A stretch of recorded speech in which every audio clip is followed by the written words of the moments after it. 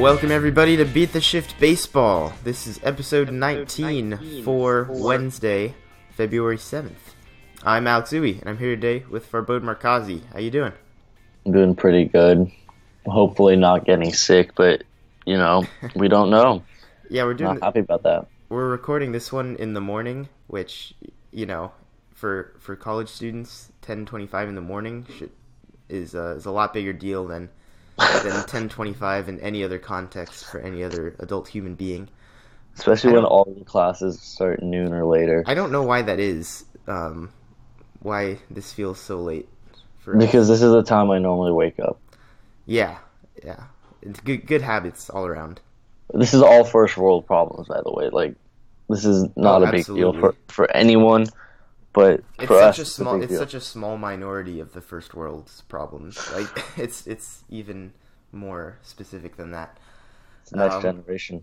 Yeah. So today we're gonna be focusing in on the Rangers, and we're actually doing two podcasts for today. We're gonna be doing the Rangers in this one, and you should also check out the Royals podcast that will also be uploaded Kansas today. City Fight Club. You're right. I messed up the name there. But yes, the Kansas City Fight Club will be the other Team of the Week podcast for today. So with that, since, we want you guys to listen to all of them, we want you guys to familiarize yourself with all of the 30 major league teams, we're going to give you a little bit of trivia in each one of these podcasts and then reveal the answer in the others. So why don't you go ahead and give us the trivia question that you'll answer in the Royals podcast? All right. Well, I'll actually give you options too. Uwe, you have to answer them. Of course I'm going to play along. So the Hall of Fame voting, we all know that just happened. I'm very happy Vlad Guerrero finally got an Angel fan. So which one of these four players was not a first ballot Hall of Famer? Babe Ruth, Ty Cobb, Christy Mathewson, or Cy Young? My guess is gonna be Babe Ruth, but don't tell us the answer. Of course, you're gonna hear that answer in the Royals podcast, and I guess this is so. I'm assuming you didn't come up with the trivia question for the other one yet, and don't have an answer to give for that one. No, of course not. So I have one that's a little bit different, but I will go ahead and just say the answer to the trivia question. Maybe should have done these backwards. It would have made a little more sense. But the answer to the trivia question from the Royals podcast is 2017. That's the answer. That's the answer. Is the year 2017? Yep. So right. You can hear the question that I'm answering in the other one. That was a weird little experimental trivia thing that we're doing. Will you get it right? Okay. I'll get it right now. Maybe. Maybe. You'll probably forget. It's gonna be a little while. I probably will forget. So yeah, there's lots of other major league news to talk about. Of course, there's been tensions brewing between the Players Association and the league office. There's been lots of shots fired on both sides, mostly on behalf of Scott Boras and league office officials that are going at it and basically baiting each other to just hurry up and blaming the other side for all the problems with this slow off season. And in the meantime, we're all sitting here counting down the days till pitchers and catchers, which I believe is within 10 days now, right? Is it? I think 8 or 9 days away. Around that, yeah. I'll go ahead and make sure of that. But it's normally around the February 20th mark, anyways. So 13. Right, and I think I heard there's one team that's even reporting before the mark that everybody's counting down to, where most teams, pitchers and catchers report. Yeah, this is not being fact checked on the spot, of course. So just tell me.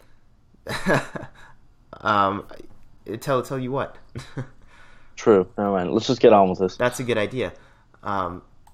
We're going to talk about what the Rangers have done this offseason and what we hope that they'll be able to do before the offseason's over, because their team is looking a little bit incomplete right now. So we'll go ahead and start with what they have done, their minor accomplishments that they've been able to pull off. So they built the best 2012 rotation. That's a pretty good point, actually. The first part of that new rotation is going to be Mike Minor, most likely, who was a relief pitcher last year for the Royals, who did a really good job, and he earned himself a 3-year, $28 million contract, and that's presumably as a starter, according to the Rangers. I would have guessed most teams would have signed him as a relief pitcher, but I guess guaranteeing him at least a chance at making the starting rotation is enough incentive for him. I mean, the only thing with Minor over the last couple of years has been him, that elbow staying healthy.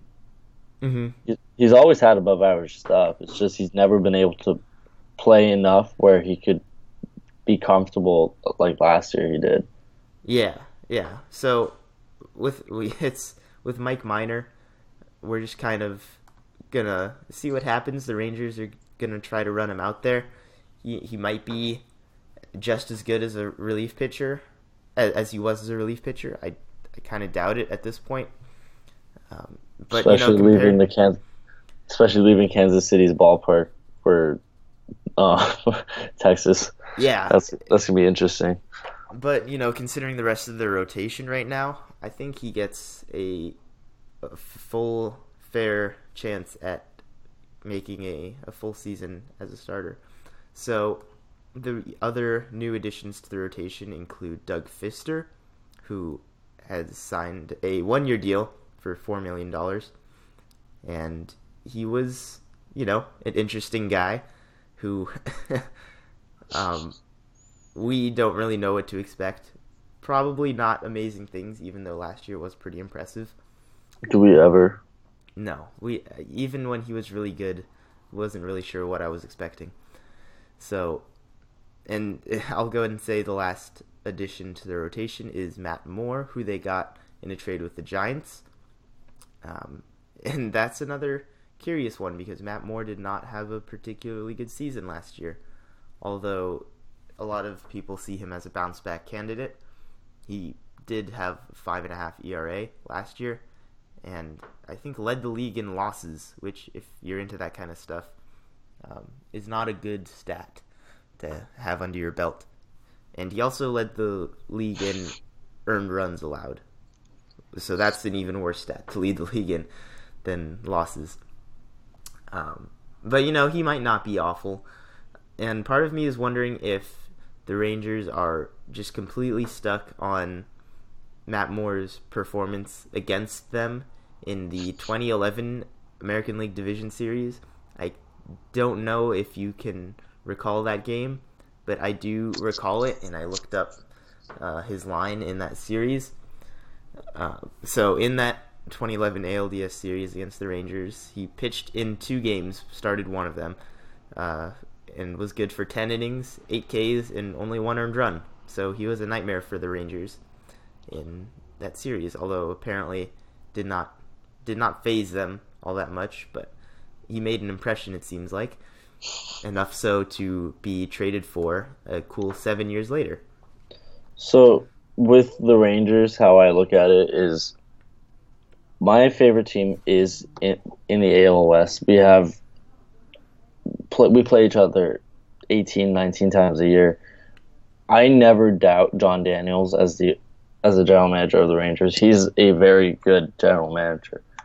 But right now, this team is just not complete. I like Willie Calhoun in left. Delano Shields is okay. He's fast. Mazara's cool. Andrews picked it up last year after having a couple years that were just mediocre. He hit 297, 20 home runs. Power came out of nowhere. Yeah, Elvis Andrus was really one of the biggest bright spots and one of the marquee players in the launch angle movement. He's always a guy who had really good bat-to-ball skills, but always had an insanely high ground ball rate. And Elvis Andrus, with whatever status of the balls you choose to believe there was last year, really turned it on and hit 20 homers when he never hit double digits before. Odor, Odor hit 204 with 30 home runs. He brings that down to 22 home runs, 25 home runs. And tries to hit 250 a little bit. Mm-hmm. And strikes out a little bit less. That's already a big deal for your team. He struggled a lot last year. Anyways, Shin-Soo Choo is just that contract. I'm sorry, you pay someone that much money for 250, 22 home runs a year. Beltre is Beltre. I like Cole Hamels. Martin Perez is just another. He's not good enough to be a 2, but it looks like in this rotation he's going to have to be a 2. The biggest thing, I forgot about Joey Gallo. Let's hope he hits more singles and doubles than home runs this year. Why? Why would anybody hope that? Because it's. I mean, as an opposing team, why not just hit more home runs? As an opposing team, I will give up the 1 home run every every 10 at bats for 9 strikeouts. But what if you're just like, all right, instead of hitting a home run once every 10 at bats, try to do it twice every 10 at bats. How about that? That would be some godlike numbers. It really is early for you, isn't it? No, I mean I'm of the belief that solving Gallo's problem isn't hitting more singles; it's just swinging, at the right I think it's being and hitting. Yeah, I think it's being a smarter hitter. He's a pretty smart hitter already, considering his skill set. Let me go ahead and pull up some numbers so I can. While you do that, I'm just gonna say they did sign Siwon Oh for their bullpen. He's likely gonna pitch. He's likely gonna take the closer's job.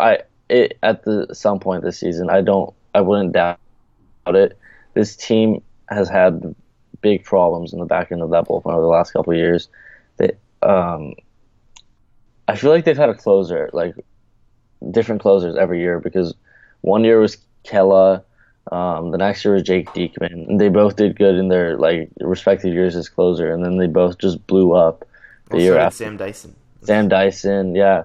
Matt Bush spent time as closer. Claudio spent time as closer. I think right now Claudio's penciled in as the closer. Tony Barnett, they just re-signed. They needed this signing. I think they also need at least one more bullpen piece or a starting rotation piece, like a Lance Lynn or maybe a reunion with Yu Darvish. But I'm sorry, but building the best 2011 rotation with Cole Hamels, Perez, Pfister, Moore, and Minor, that's not going to be able to. That's not going to allow them to compete with the world champions and a very improved Angels team in their division. Right, and it's also unrealistic to think that any team can survive a season with 5 starting pitchers. That's about all they have. They don't. Oh, trust me, I'm an Angel fan. I would know. The Angels have an abundance, which is the opposite of the problem of the Rangers. Yeah, but this is the first year we've had an abundance. Yeah, I guess it is. So going back to Joey Gallo, by the way, he walked 75 times to a 196 strikeout line, but that did bump his on-base percentage up to 333, which was, compared to a 209 batting average, that's like 120-ish points higher, which is pretty good for most players. Obviously, if you're not looking at the baseline batting average there. So if you convert some more of those walks into strikeouts, that number keeps climbing in the right direction. You hit a few more home runs out with the kind of power he has. He adjusts the league a little bit, and hopefully good things happen. He can still be that unique 3 true outcomes player and be much more successful with relatively little adjustment, Does he remind you of a younger Chris Davis on the same team? Kind of. Chris Davis does profile very similarly. Big, tall, left-hand bat with power. Yeah, it's hard to ignore that comparison there. Do you see him in the future in the outfield, first base, or third base? In the out, I don't really. Unless Beltre has problems, I think they're gonna stick with Gallo at first base because Until Beltre's gone. yeah, or even beyond that, they don't have a real need to move him. He's a fine first baseman. He was an okay third baseman. He's not, he's not a plus defensive player wherever you're gonna play him anyway. So And it's not like you're gonna sweat acquire it if you're the Rangers. exactly. I mean, the biggest thing with this team is, like I said, right now they're not ready to compete. They need another pitcher. From what I've read and seen by this team in the last couple of days, they will be embracing that underdog role, whatever that means, because there's a very vastly improved Angels team ahead of them and the world champions ahead of them. So whatever that means, good luck. Whatever that means, I guess that's one way to put it. I don't think most people consider them a contender in any regard.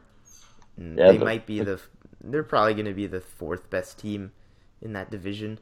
Pacoda, the 2018 projections had them at 77 wins. Do you have them over, under, or just about?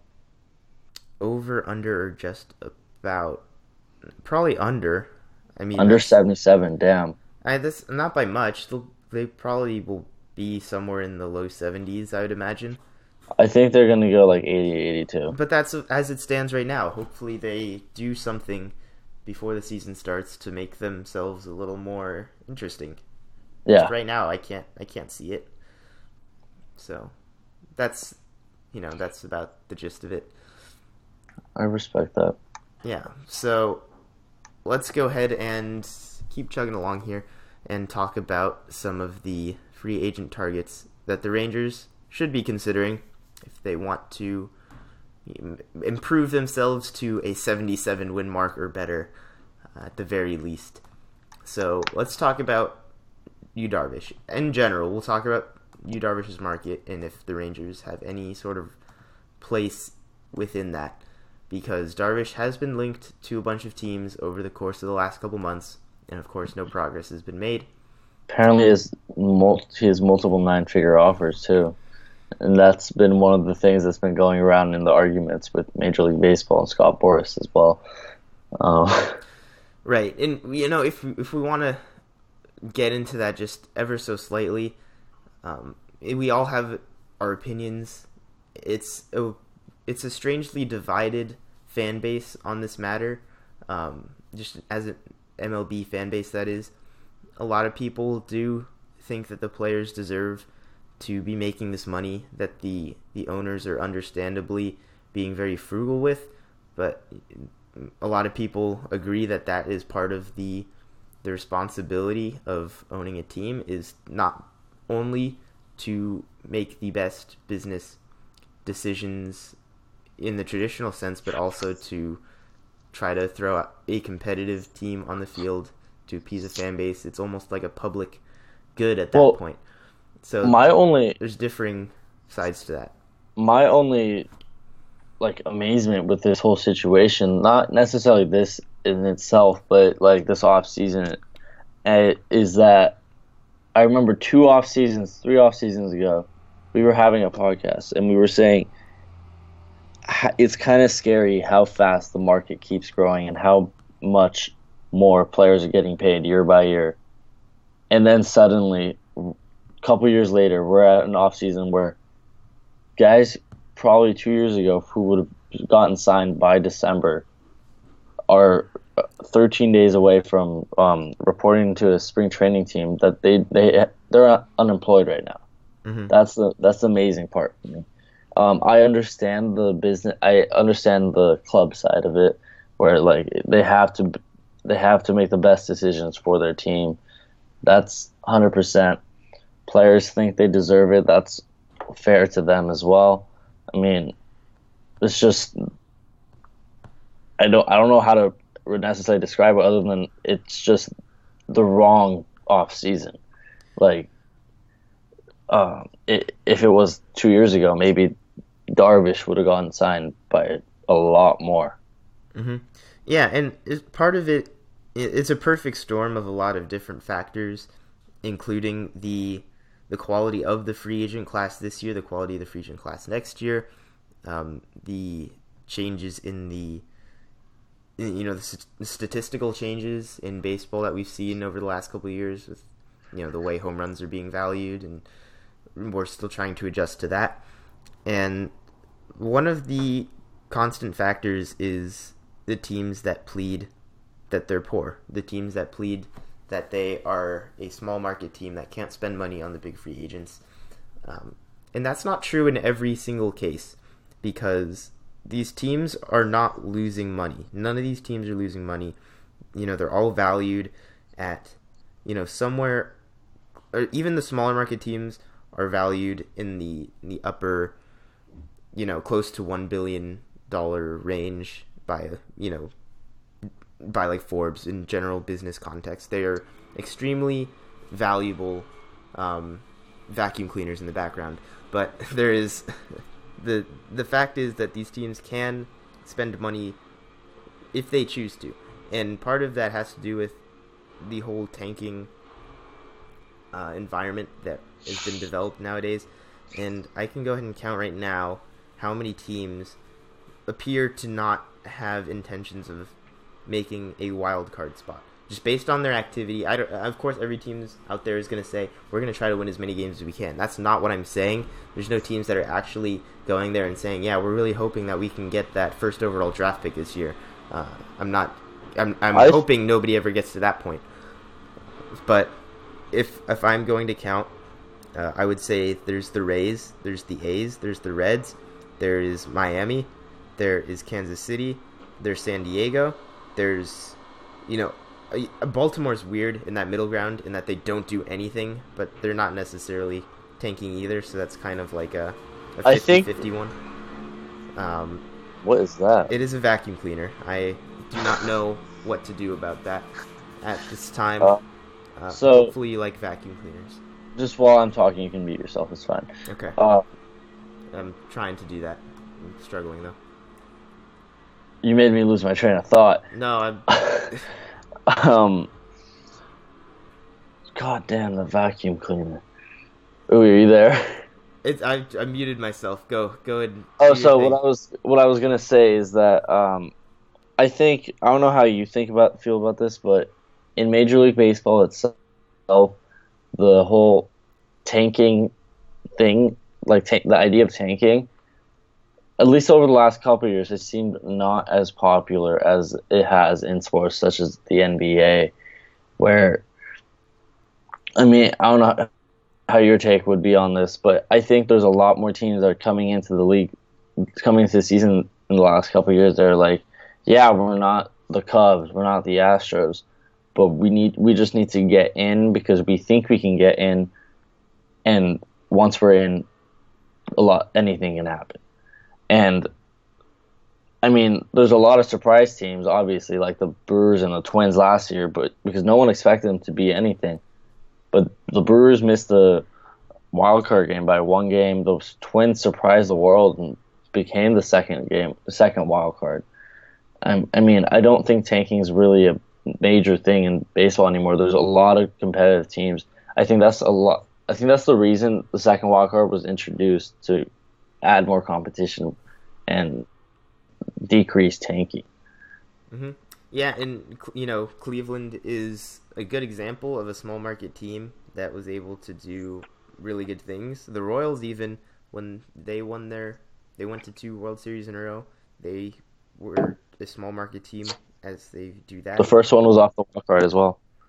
Right, yeah, and the Brewers right now are a good example of a small market team that's willing to spend some money to make that next step, and the rest of these teams don't seem to do that. I've counted and landed at about 12 teams that are not intending to make the playoffs at all. And you could give or take 1 or 2 teams here and there if you think like, oh, the Mets are signing guys, but they really expect, like, I'm gonna count the Mets as a legitimate team because they are making efforts this offseason to improve their team. That is the criteria there, and that's a very generous criteria. And there's still 11 teams that don't even meet that. So you can think of that in whatever context you want. I see it as a problem personally, and the MLB league office doesn't seem to think it's as big of a problem as others. So the players are the easiest target to go after there, because this free agent class is a bunch of 30-plus-year-olds who might be overvaluing themselves, but when you look at the historical context of the types of contracts players are getting, of course, they're not contracts that work out very well. I think even if they were hardly work out.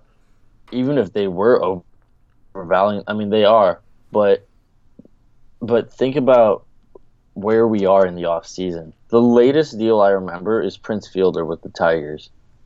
It was around early February, like year in 2012 or 2013, I believe. I mean, just where we are, you would think that all off season, just like every other off season, they're like, oh, once the top guy is signed, it's just going to create a domino effect for like the lower guys. Like once Yu Darvish or Jake Arrieta are signed, Lance Lynn, Alex Cobb, those guys are going to be signed too. But I honestly don't know how that's going to happen. This has Major League Baseball lost its appeal in 1-year deals? Because, I mean, maybe these guys, obviously, a lot of these guys won't want to sign 1-year deals, but at this point, if no Major League team has gotten to an agreement with you by February 7th, you might have to settle for a 1-year deal if you're a Lance Lynn or an Alex Cobb. Yeah, and that's kind of the tier that's struggling the most from this whole delay, is the tier that is, below the top tier, quite frankly. And they have to wait because all the teams are waiting, and they don't really have as much leverage as some of the other players do. So we'll see how things play out. I'm sure there will be a frenzy all throughout spring training. All I'm going to say is if I was either of these guys, I would be freaking out not having a job at this late in the offseason. Yeah, and I think maybe in the Royals podcast that will also be uploaded today, we'll talk about some of the specific cases of the free agent class this year, and we'll talk a little bit about, contract status and expectations and how that has been changing over the years. But yeah, it is a conversation that we'll be having constantly, and we have been having throughout the offseason. So that's something that is not resolved yet, unfortunately. So is there anything else with the Rangers that you would like to discuss before we wrap things up here? Let's hope their definition of underdog, they believe in themselves as underdogs, is more than I do. Let's just hope that. Yeah, I think their best chance right now is for Joey Gallo to hit 70 home runs and win the MVP. So. Or they just sign a starting pitcher in that class, and hopefully they stay healthy, and then maybe they'll be competitive. Right. That's all you can hope for. The Rangers I don't consider them a team that tanks. They are a team that always tries to put themselves in the mix. And a lot of that is props to John Daniels as well. I talked about him earlier in this podcast. I can't say enough about how much while the Angels were having their own general manager problems. Right now we're fine. But when we were having just weird front office issues, I just kept looking at the Rangers within our own division. I was just like, damn, that guy has his shit together. Yeah, that's one way to put it. So good job with the Rangers front office. Unless they do decide to run out this current team, then good luck with that. So yeah, that's going to do it for our podcast today. Thank you, everybody, for joining us. We'd love to hear what you have to say about the Rangers, or your thoughts on anything else baseball related that you'd like us to talk about. So you can get in touch with us on Twitter and Facebook. That's at BeatTheShiftBP.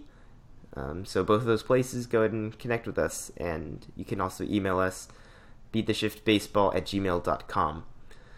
Our website is also, always being updated with all our podcasts and articles to go along with our Team of the Week podcast. There are a few new articles out there. I think Ray wrote one. Oh, Farbo just posted one too, if you didn't catch that little whisper there. I think Ray uploaded an article on the whole Scott Boras league office debacle, so you can check that out on our website. The link will be down below. All right. One more thing about the Rangers. When are they signing Josh Hamilton again? I would say 2021 is the next. I think that's what they need at this point. Bring him into pitch at this point. To pitch, if that happens, I will give you $20. How about that? Deal. All right. I'll take $20. Thanks everybody for joining us. As always, Farbode. Peace. And I know it's no fun when you're Not quite. Sorry. Hold up, I just got a call. I need to check it.